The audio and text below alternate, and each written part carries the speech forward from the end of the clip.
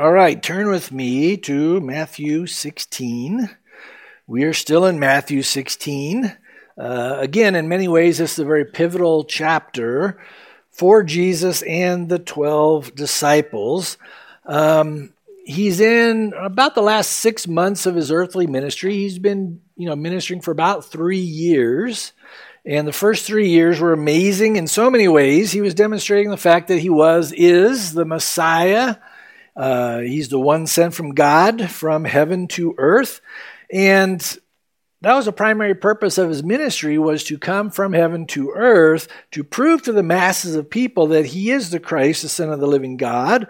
And so we've seen Matthew quote many Old Testament scriptures proving who Jesus is, showing us he has fulfilled one prophecy after another. He's been doing one miracle after another amazing miracle. But now Jesus begins preparing his disciples for, again, the main reason why he came from heaven to earth, and that was to be the final sacrificial Lamb of God who would go to the cross. He would redeem us from our sins by dying in our place, shedding his blood for our sins. Jesus will he'll still do some miracles as we finish out the Gospel of Matthew, but not to the same scale as what we have been seeing. And again, the primary reason why is he really starts to focus more on his disciples. He's going to be discipling his disciples. And so we left off with Jesus telling the disciples, I must go to Jerusalem. I'm going to be, betrayed into the hands of evil men. I will suffer at the hands of the religious leaders. I will be crucified. I will rise again from the dead. He made it very clear, but that's when we saw last time, Peter steps in and he says, "Far be it from you, Lord, this shall not happen to you." In other words, Peter was trying to tell Jesus, you don't have to go to Jerusalem and die. I've seen the power you have. You can come against anybody. You don't have to be defeated by anybody. And so Jesus immediately rebuked Peter. And this is what we left off in verse 23. "But get behind me, Satan. You are an offense to me, for you are not mindful of the things of God, but the things of men."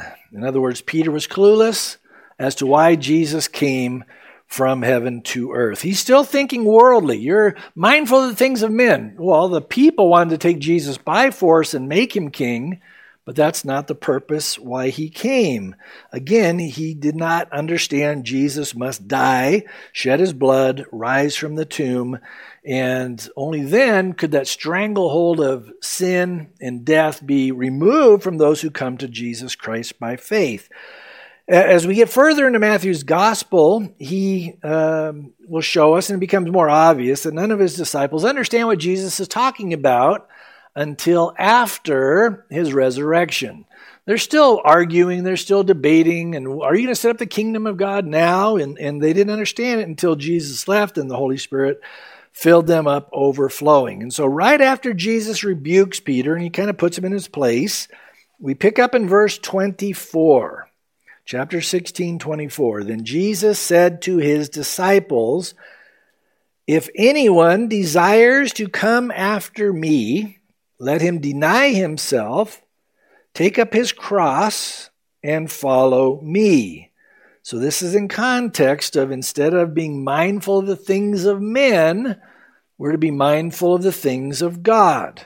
And so, if you want to come after me, he says, you need to deny yourself, take up his cross, and follow me. Now, when Jesus says, take up your cross, they knew exactly what he was talking about, because they had seen many times the Roman Empire putting people on crosses. That was their main form of execution. They would crucify thousands of people. During the time and before Christ, even after Christ, they crucified people as criminals. And so when Jesus says, you got to take up your cross, in their mind, they're thinking, we have to die. That's what it means. We have to die. If anyone desires to come after me, if anyone says, I want to follow you, Jesus, then understand this. You're going to have to deny yourself. You're going to have to die to yourself and then follow me. This is where the proverbial rubber meets the road. Let's break this down a little bit. First, he says you have to deny yourself. Denying self is very different than self-denial. A lot of religious people practice self-denial. A lot of world religions, Hindus and Buddhists and a lot of them, they practice self-denial, thinking that if I don't do these certain things, if I don't eat certain things, then I'll become more righteous, then I'll become more holy. If I stop eating this, if I stop doing that, I become more holy and righteous. No, that's self-denial. Very different than denying self. Self-denial is not always bad because most of us practice self-denial in some form or another. Anytime you want to lose weight, you got to practice a little self-denial, right? We're trying to stop a bad habit. We put into practice self-denial, but that's not denying yourself. In this context, Jesus is saying you've got to stop living for yourself and you got to start trusting me, living for me. That's when we find true freedom, because that's when our flesh is no longer, keeping us in bondage, when we're dying to our flesh, denying our flesh. Self-denial is all about self. Denying ourselves in this context is all about crucifying sinful flesh, following after Jesus. Again, it's not always easy. I want to live life my way. That's what most of us try to do. But Jesus says, no, Jeff, if you want to be my disciple, you got to stop living life your way. You need to start living life my way. You need to deny yourself. You need to die to yourself. You need to follow me. And that's when we experience his resurrection power. We need to deny ourselves, take up our cross, die to our flesh whenever our flesh starts to swell up within us. And when those temptations come, you have a choice to make. Am I going to give in to that sin, or am I going to deny myself and say, not my will, Lord, your will be done?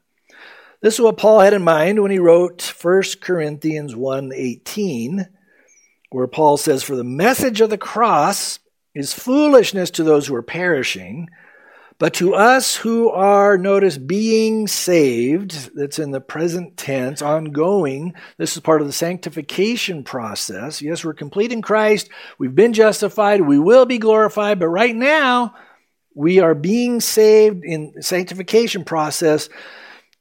To us who are being saved, the cross, is the power of God.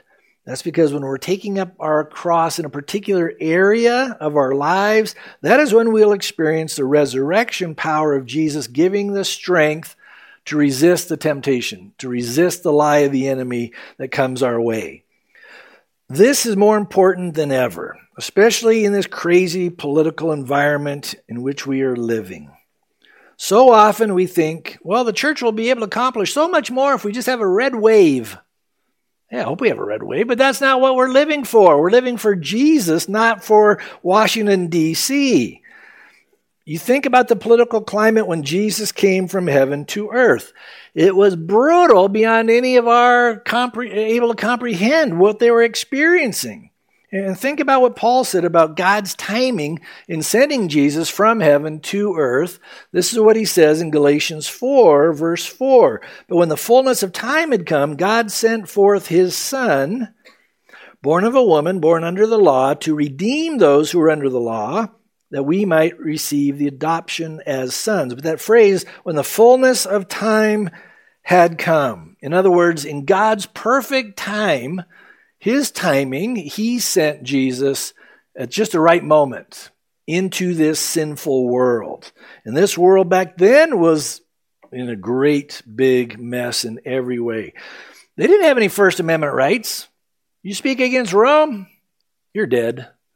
They didn't have any Second Amendment rights. That's not your spear. You can have a spear. We're going to take that spear away from you. You could have a little dagger like Peter whacking off Malchus's ear. You can't have a spear. Only the Romans could have a spear. We're going to take that away or put you to death. Jesus is going to get crucified for what he was doing. All of the apostles, but John, would be killed in horrendous ways. They would be burned. They would be crucified upside down. They'd be tortured.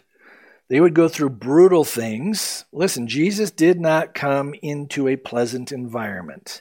And he didn't try to change the political environment. There's a balance in this. Yes, we want good people in office, but that's not our hope. Our hope always has to be in Jesus. Jesus said, my kingdom is not of this world. If it was, my servants would fight. That's what he told Pontius Pilate. That's not why he came. But he came into a world that was broken and empty, where religion had left people feeling hopeless. And people were getting nothing from religion.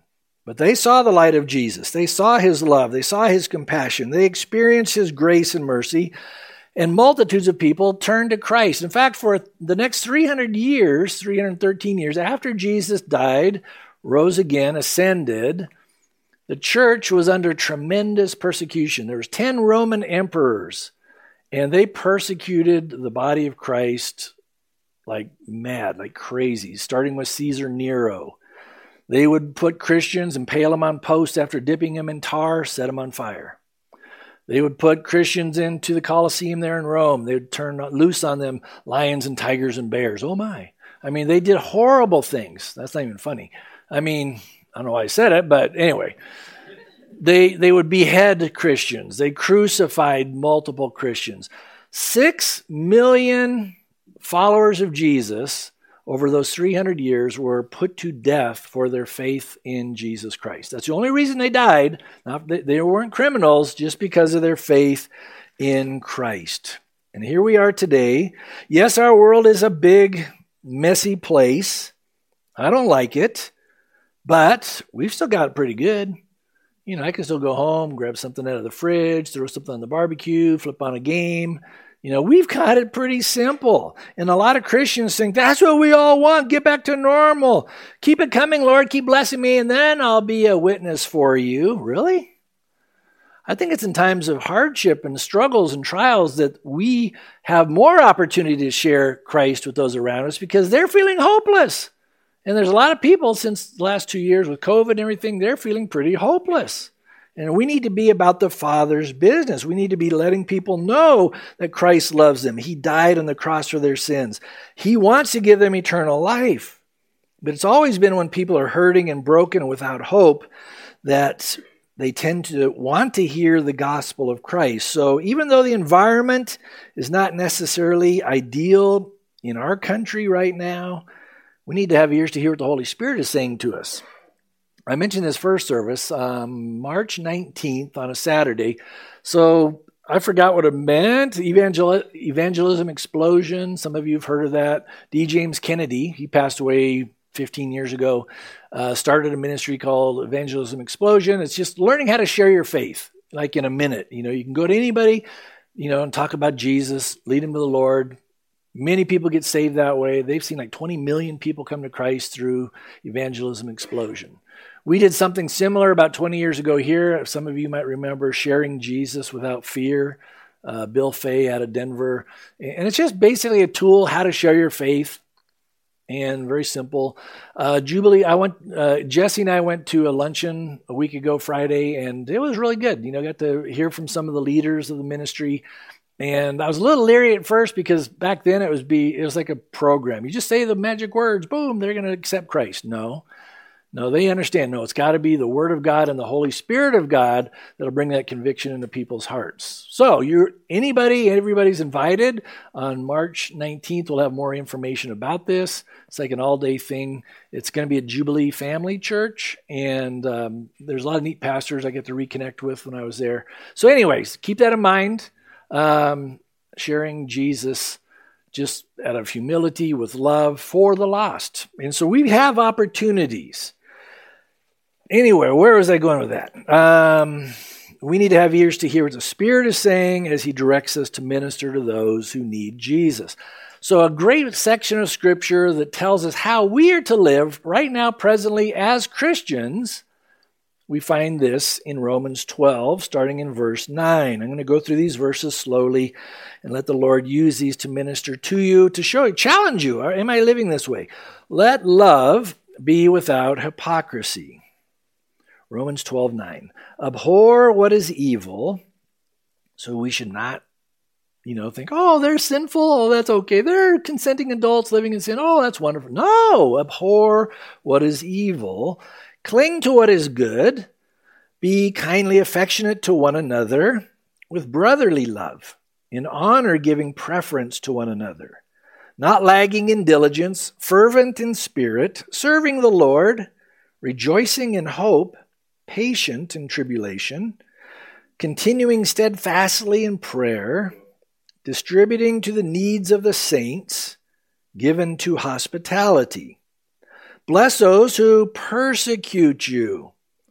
I don't want to slap them upside the head. Lord, what are you saying? No, bless those who persecute you. We saw that back in the Sermon on the Mount. Bless and do not curse. Rejoice with those who rejoice. Weep with those who weep. Be of the same mind toward one another. So we see, ministry to unsaved, ministry here to saved. Do not set your mind on high things, but associate with the humble. Do not be wise in your own opinion. Repay no one evil for evil. And I get that guy. No. Have regard for good things in the sight of all men. I love this. If it is possible, emphasize if, because it's not always. If it is possible, as much as depends on you, live peaceably with all men. Beloved, do not avenge yourselves, but rather give place to wrath. For it is written, vengeance is mine, I will repay, says the Lord. Again, we can't live that way. We can't be this kind of a believer in our own strength. We need to deny ourselves, take up our cross, and follow Jesus. In Luke 9:23, he says, take up your cross daily. It's an ongoing thing. This is why we must deny ourselves and walk in the power of the Spirit. So here's Jesus telling Peter, you're rebuking me. You're telling me, Peter, not to go to the cross, but I'm telling you, if you want to follow me, if you want to be my disciple, you're going to have to deny yourself. You're going to have to take up your cross. You're going to have to die to yourself. Then you can follow me. There are many verses that speak of the fact that as his followers, we have been crucified with Christ. You can read Romans 6, and it talks about reckoning the old man dead. We've been buried in his baptism, raised up in newness of life. But there's many verses that talk about the fact that we have been crucified with him. But we also need to continually crucify our flesh when it tries to rise up. Galatians 2:20 is kind of how Paul sums it up. Look at this verse. He says, I have been crucified with Christ. It is no longer I who live, but Christ lives in me. And the life which I now live in the flesh, in this body, I live by faith in the Son of God who loved me and gave himself for me. So that's a great example of what Jesus is telling us here. I've been crucified with Christ, no longer I who live, but Christ lives in me. And the life I now live in this body, I live by faith in him, trusting him, walking with him, listening to him through the word of God. Now look at verse 25. That was quite the introduction. No, we got one verse down. Verse 25. For whoever desires to save his life will lose it, but whoever loses his life for my sake will find it. Now what Jesus says here is so opposite of the world of the unsaved people. The unsaved are trying to do everything imaginable to try to extend their life, try to hold on to their life. They don't want to die. Even if they get to be 100 years old, they got to hang on because they don't have any hope of eternity. They don't know what's in store. We know, my wife and I know somebody that the mother was basically in a coma for like 3 years, and the daughter could not let her mom go, and the mom, nothing there. But they weren't believers and just holding on to this life because, if they die, I don't know what's going to happen. We don't mourn as those who have no hope. We have tremendous hope in Jesus Christ. But so many are trying to hold on with everything. Hebrews 9:27 tells us, as it is appointed for men to die once, but after this, the judgment. In other words, we're all appointed to death, but the big question is, do you know where you're going to go when you die? That's the all-important question. All of us will face eternity, but for those who reject Jesus, they will face eternity in the lake of fire.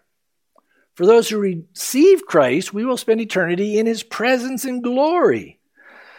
Everything that people do to try and save their own life will be useless. But as Jesus also tells us in this verse, but whoever loses his life for my sake will find it.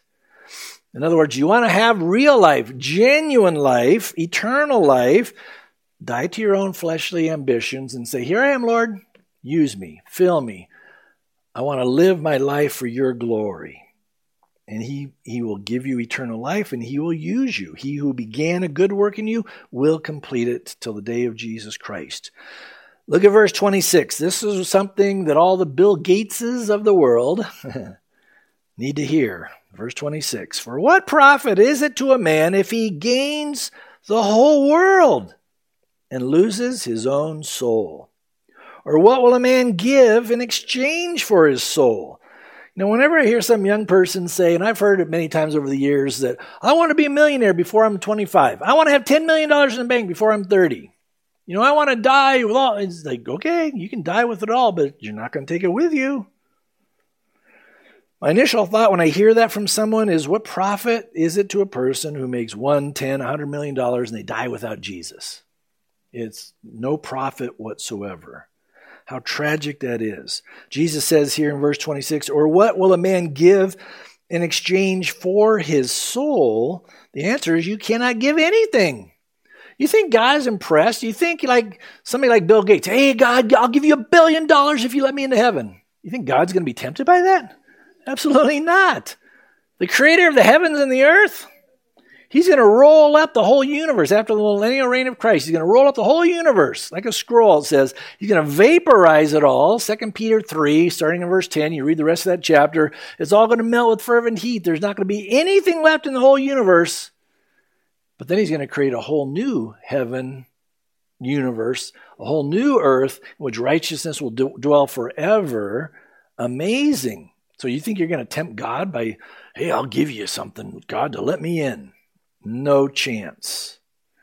He's not impressed with any amount of money a lost sinner can offer him. Listen, only Jesus paid the price in full for all of us, for every sinner. And again, that perfect price was his perfect, spotless blood. That's the only acceptable payment that the Father will accept. There's nobody who can buy it. There's nobody who can earn it. And certainly none of us deserve eternal life. But here's Jesus offering the free gift of everlasting life to anyone who will simply humble themselves, say, Lord, here I am. I receive you. You died for me. You paid the price for my sins. And all I can do is receive you as my Lord and Savior. And he will save you. Now, at the same time, Jesus can and he has blessed us in all kinds of different ways. Nothing wrong with being materially blessed. Finance is just one way that he blesses us. But the important thing is, whatever God has blessed you with, we need to have a grateful heart, a thankful heart, knowing from whom we have received these blessings. James 1:17. He writes, every good gift and every perfect gift is from above and comes down from the Father of lights, with whom there is no variation or shadow of turning. Paul also tells us in 1 Timothy 6:17, he's telling Timothy, command those who are rich in this present age. Again, that would be all of us here compared to the rest of the world. Not to be haughty or puffed up with pride, nor to trust in uncertain riches when the stock market collapses and everything's going down the tubes. We don't want to trust in uncertain riches. But here's where our trust is, in the living God, who gives us richly all things to enjoy. So this is why I like to say, make sure you keep a light touch on the things of this world, because it's all gonna burn.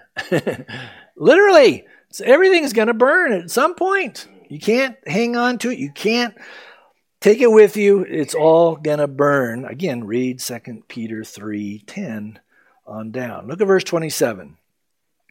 Jesus says, for the Son of Man will come in the glory of his Father with his angels, and then he will reward each one according to his works. Now, this is a broad statement by Jesus here. When he mentions rewards for each one's works, there's two meanings behind this, because we see in other places there's the rewards for his faithful followers, and then there's rewards for their works for the unsaved.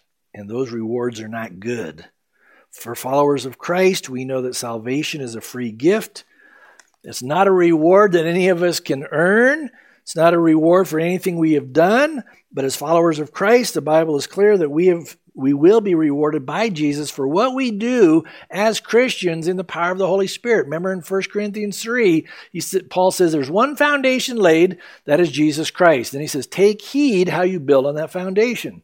You can build on it with gold, silver, or precious stones. Hay, wood, stubble. He's speaking to us as believers.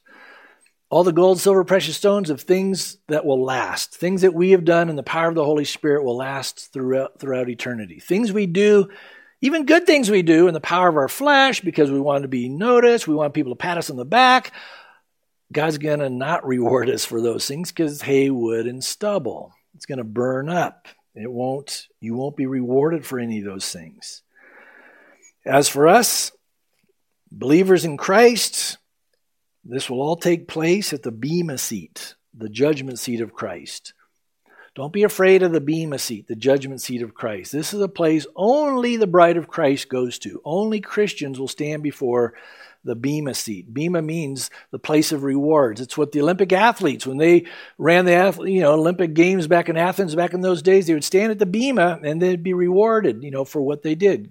They get the crown, the laurel wreath, and all those things to the winners, just like our gold, silver, bronze now. That's what they were rewarded at the Bema seat. They weren't judged, but they would give rewards for what they did, how they placed. Now, the first thing I believe that happens when Jesus comes for his church and the rapture takes place is we will stand before the Bema seat, and he will burn off all the chaff from our lives. And the things that we're rewarded for, what do? Those crowns he gives us, we cast them at his feet because we know he alone is worthy. Then we're ready, though. That's when the bride of Christ is made ready, as Revelation 19 speaks of. The bride has made herself ready. It's after we go through the Bema seat, we're ready. We have the marriage supper of the Lamb. That's a glorious time. 2 Corinthians 5, verse 10, Paul says to believers, for we must all appear before the judgment seat, the Bema seat of Christ, that each one may receive the things done in the body according to what he has done, whether good or bad.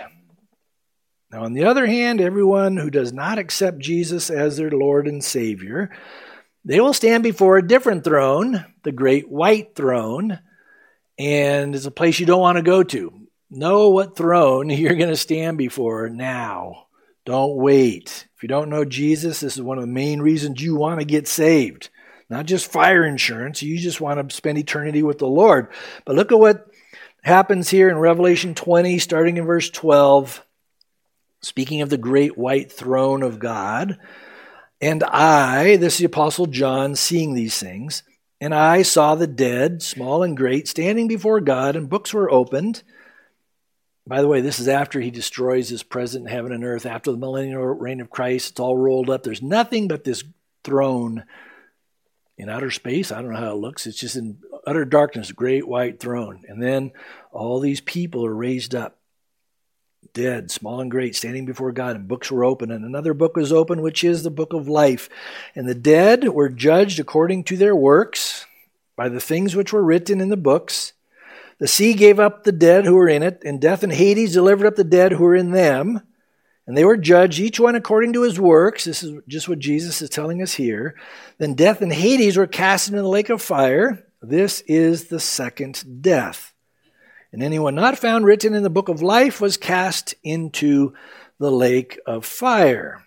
Again, the bottom line is make sure you know which throne you're going to stand before. The second death. I can't remember who said it now, maybe D.L. Moody. One of those guys said, for us who are born twice, we will only die once. But those who are only born once will die twice. Understand that?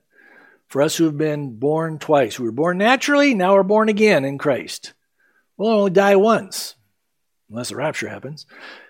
Those who are born once will die twice, a natural death, and then the second death, which is the lake of fire. Make sure you know which side you are on, which throne you're going to stand before, because both of those thrones lead to eternity. Eternity with Jesus or eternity separated from him. Know this, Jesus paid the price. He alone can give eternal life. Verse 28.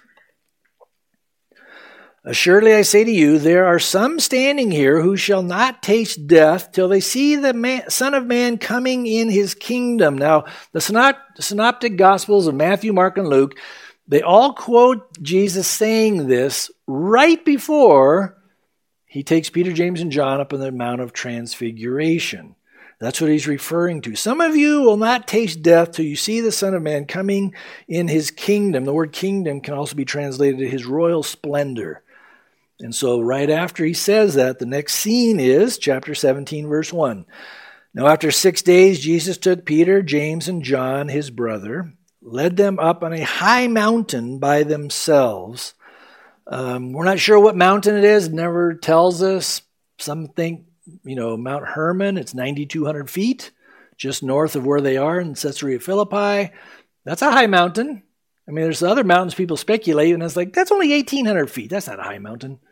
Maybe, I don't know. We don't know where this happened, but we do know from Luke's gospel when they get up there, Peter, James, and John were so tired they fell into a deep sleep. So it must have been a pretty grueling hike up whatever mountain it was. Verse 2, and he was transfigured before them. His face shone like the sun, and his clothes became as white as light. Transfigured. This is awesome. The Greek word is metamorpho, which gives us metamorphosis. Jesus was metamorphosized. I guess that's a word. He was metamorphosized before Peter, James, and John. This was not light shining on Jesus, but this was light shining out of Jesus. Metamorpho means a change on the outside that comes from the inside. That's what he's doing. Transformation, transitioning here, transfiguring from the inside out. Gospel of Mark, chapter 9, verse 3 says, his clothes became shining, exceedingly white like snow, such as no launderer on earth can whiten them. Unless you go to India, they can get their shirts pretty white, but not like this.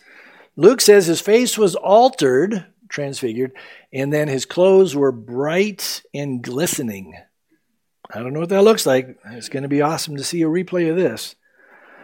We've all seen, how that humble little caterpillar crawls in the ground, it climbs up a tree, makes a little cocoon, and then out comes the beautiful butterfly.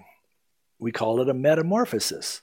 Change on the outside that came from the inside. That's the word used here. That's the word that's used for that butterfly changing into, or the caterpillar changing into a butterfly.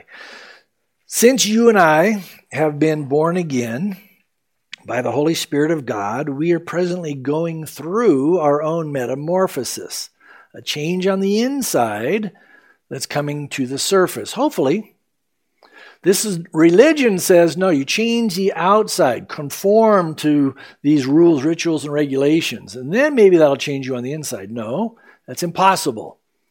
God brings changes on the inside, and then it starts to come out of our lives. Since you and I have been born again, we're going through this process. Jesus is at work in our hearts, in our minds. He's doing it through the Holy Spirit of God and the Word of God. Here's a couple verses to take note of. Romans 12, verses 1 and 2. Paul says, I beseech you, therefore, brethren, by the mercies of God, that you present your bodies a living sacrifice. That means to take up your cross and follow Jesus. You're a living sacrifice.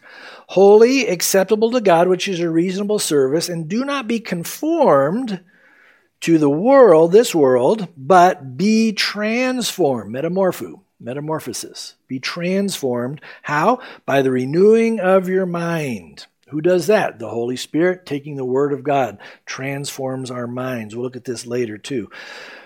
That you may prove what is that good, acceptable, and perfect will of God. And then Paul says in 2 Corinthians 3:18, but we all, with unveiled face, beholding as in a mirror the glory of the Lord, are being transformed. That's in the present tense. We're being metamorpho. That's the word transformed. We're being changed into the same image of Jesus, from glory to glory, just as by the Spirit of the Lord. So he who began a good work in you will complete it. Hasn't happened yet. We're still in the transformation process. So Jesus is doing this work on the inside of us, but it's up to us to let Jesus work out of our lives. Remember what Paul says in Philippians 2, work out your own salvation with fear and trembling. Not work for it, but work it out. For it is God who both wills to and to do for his good pleasure. He's the one that's doing the work in you. He's the one that enables you to do the work for him. And so we need to let out what he is doing inside of us. This is the main reason why we need to spend time in the Word of God, just soaking it in, because God's Word alone is living, powerful, sharper than any two-edged sword. You can read all kinds of different books and commentaries and, the whatever. Declaration of Independence, great, but that's not going to transform your heart and mind. Only Jesus can through the Word of God. And by doing this, that will also be a real blessing to other people around us, to our spouse, because they see more of Jesus, less of me. Around your friends, your family members, your neighbors, they see more of Jesus and less of us. Jesus wants to be emanating from our hearts, so to speak. None of us are completely metamorphosized, if that's the right word, or morphed. We're not. We're still in process. All you have to do is look in the mirror. You're not what you used to be, but you're not what you're going to be when you stand in his presence in a glorified body. That takes place at the rapture, when Jesus descends from heaven.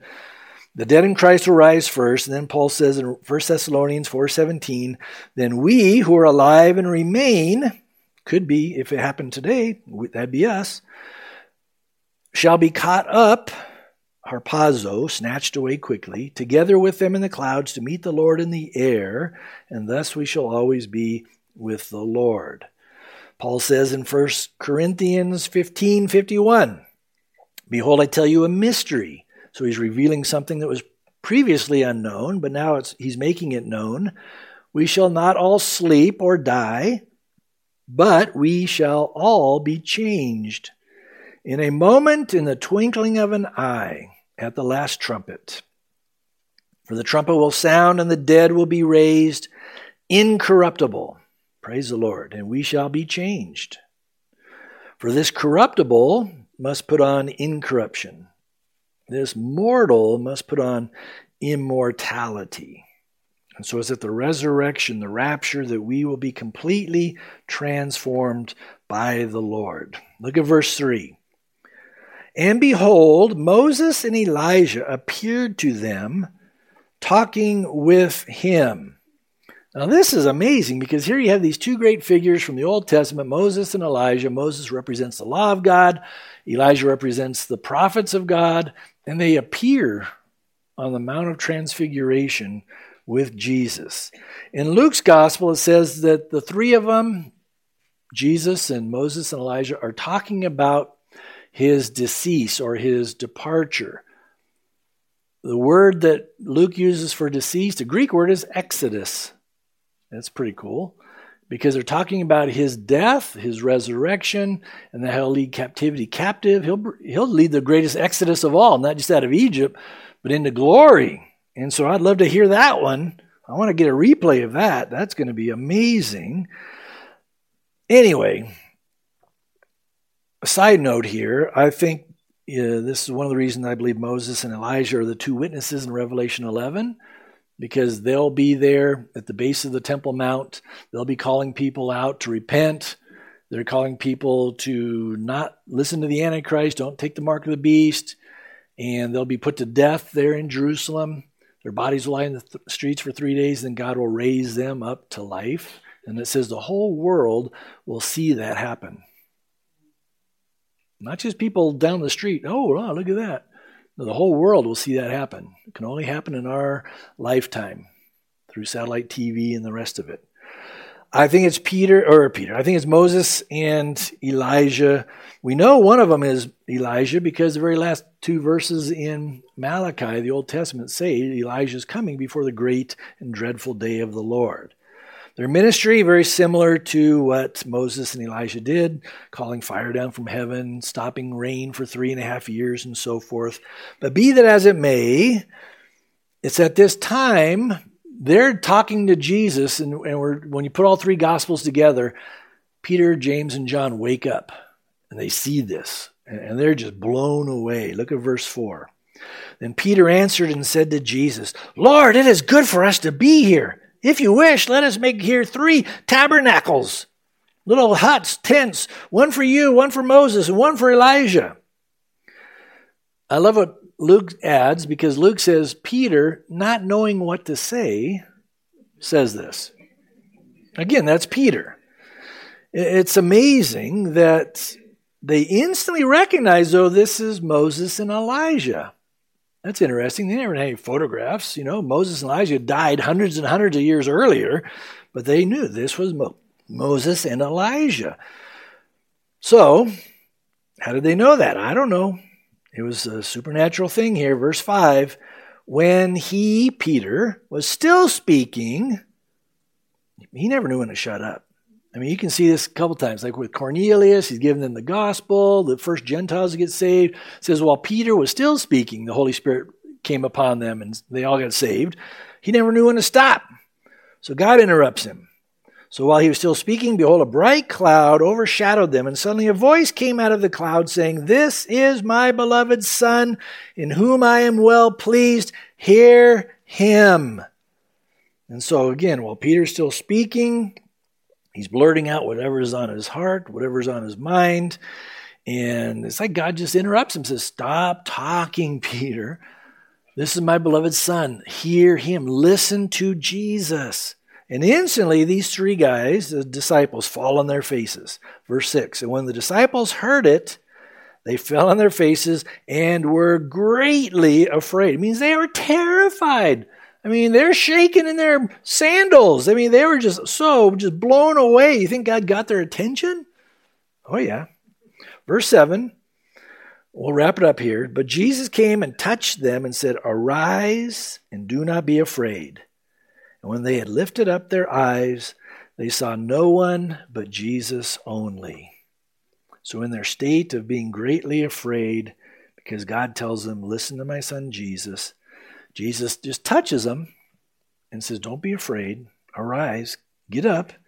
And when they look up, they don't see anyone but Jesus. Now that's a whole sermon in itself. Look up and see Jesus. In the midst of your pain, your trials, your discouragements, chaos of the world, look up and see Jesus. Whatever struggles you might be going through, look up and see nothing but Jesus. Only he can touch your heart. Only he can change your mind. Only he can bring you peace and comfort and reassurance that everything's going to be okay. He's on the throne and he's in control. Look up and see Jesus. I want to close with these verses out of Colossians. Paul, you see so much of what Jesus taught in Paul's letters. Here's a great example. Colossians 3, starting in verse 1, says, "If then you were raised with Christ," again, all of us who put our faith and trust in him, we've been raised up as new creations. "Seek those things which are above, where Christ is, sitting at the right hand of God. Set your mind on things above, not on things on the earth. For you died, and your life is hidden with Christ in God. When Christ, who is our life, appears, then you will also appear with him in glory." Kind of a hint at the rapture, because when Christ appears in glory, we are going to be with him in glory. That's what happens at the rapture. We'll be changed, metamorphosized completely from these bodies of corruption to resurrection bodies that will dwell with him forever and ever. So more to see about this next time, Lord willing.